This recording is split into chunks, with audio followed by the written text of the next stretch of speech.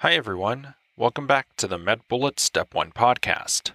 In today's episode, we covered the topic of hyperlipidemia signs found under the cardiovascular section at medbullets.com.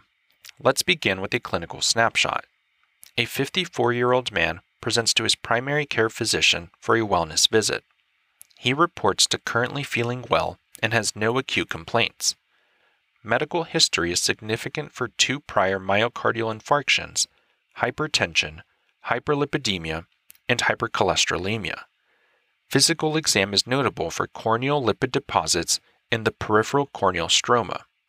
This is a case of corneal arcus. Let's continue with hyperlipidemia signs.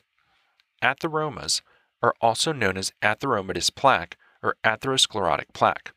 They are a raised intimal lesion that has a lipid core surrounded by a fibrous cap. Xanthomas are a skin lesion that contains lipid-laden histiocytes, and when it affects the eyelids, it is termed xanthelasma. A tendinous xanthoma is lipid deposits affecting the tendons, such as the Achilles tendon. And corneal arcus is corneal lipid deposits seen in the elderly very commonly, or in the setting of hypercholesterolemia in the young. Now that we've discussed the major points relating to hyperlipidemia signs, let's walk through some questions to apply what we've learned and get a sense of how the topic might be tested. For the first question, consider the following clinical scenario. A patient presents to a family practitioner with the appearance of yellow lesions on their eyelids. Which of the following is the most appropriate initial test for the physician to order? And the answer choices are: Choice 1, hemoglobin A1C.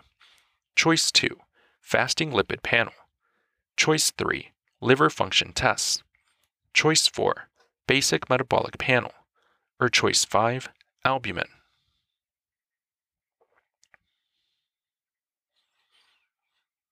The best answer to this question is choice 2, fasting lipid panel. The appearance of xanthomas on the skin is a sign of significant underlying hypercholesterolemia or hyperlipidemia that should prompt immediate further investigation. Patients with this presentation may have an underlying hyperlipidemia disorder.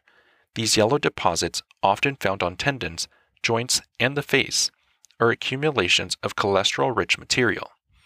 Histologically, the deposits are characterized by the accumulation of lipids within large foam cells within the skin. Either an inherited disease or primary liver or biliary disease could be the underlying cause of hyperlipidemia in these patients.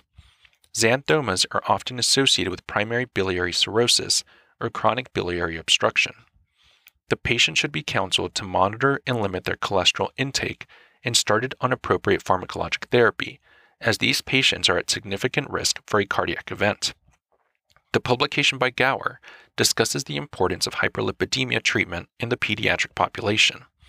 There is significant evidence suggesting that the atherosclerotic process initiates during childhood. The use of statins in children is acceptable, but long-term monitoring of muscle and liver toxicity is required. The publication by Hirata Shiba et al. Reviews the management of patients with familial hypercholesterolemia. They advocate for the identification of these patients at an early age due to their significant underlying cardiac risk. Patients should be treated with pharmacotherapy, often including a statin, and counseled on other cardiac risk factors such as smoking, diabetes, and hypertension.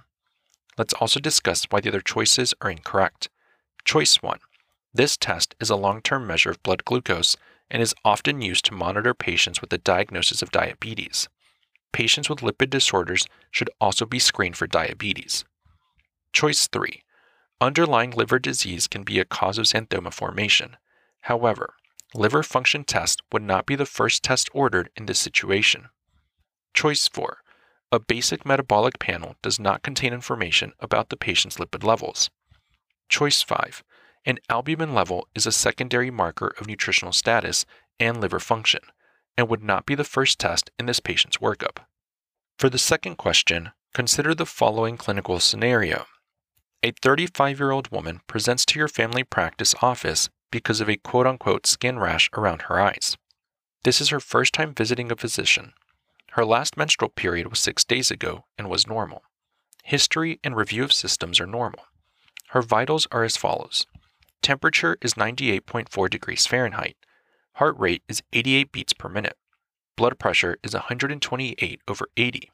Respiratory rate is 11 breaths per minute. On exam, you note bilateral xanthelasma. What lab test are you most interested in ordering? And the answer choices are Choice 1, beta HCG, Choice 2, TSH, Choice 3, FSH, Choice 4, LDL cholesterol, or Choice 5, fasting glucose.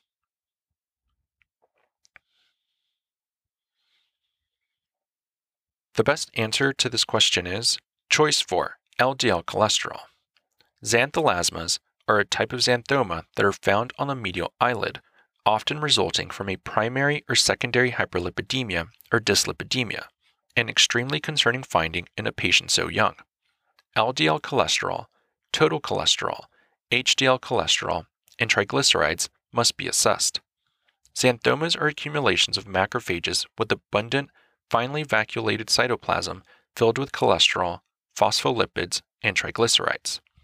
They result from primary or secondary hyperlipidemia or dyslipidemia, often a result of an LDL receptor abnormality.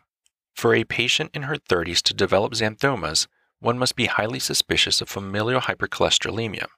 Familial hypercholesterolemia is often caused by a mutation in the LDL receptor, resulting in inadequate removal of LDL from the circulation, subsequently low intrahepatic cholesterol levels, and ultimately inappropriately exaggerated endogenous hepatic cholesterol production. Let's also discuss why the other choices are incorrect. Choice 1. There is no reason to suspect pregnancy in a woman whose last menstrual period was 6 days ago and normal. Choice 2. This woman reports no history of symptoms of hypothyroidism. However, hypothyroidism can be a cause of secondary hyperlipidemia. If her lipids turn out to be abnormal, one would screen for thyroid abnormalities. Choice 3. There is no indication for checking FSH in this woman. She is menstruating normally, and with only 3 months of unsuccessful conception, the couple does not yet meet criteria for infertility, which requires 12 months. There is no relationship between familial hypercholesterolemia and infertility. Choice 5. The USPSTF recommends screening for type 2 diabetes in asymptomatic adults with sustained blood pressure greater than 135/80. This woman has no symptoms and a normal blood pressure. If her lipids turn out to be abnormal, one would screen for other cardiovascular risk factors. That's all for this review about hyperlipidemia signs. We hope that was helpful. This is the MedBullets Step 1 podcast, a daily audio review session from MedBullets, the free learning and collaboration community for medical student education. As a reminder, you can follow along with these podcast episodes by reviewing the topics directly on medbullets.com. You can listen to these episodes on the MedBullets website or phone app while reading through the topic. If the MedBullets podcast has been valuable to you, we'd be thrilled if you considered leaving us a 5-star rating and writing us a review on Apple Podcasts. It will help us spread the word and increase our discoverability tremendously. Thanks for tuning in. We'll see you all tomorrow, right here on the MedBullets Step 1 podcast.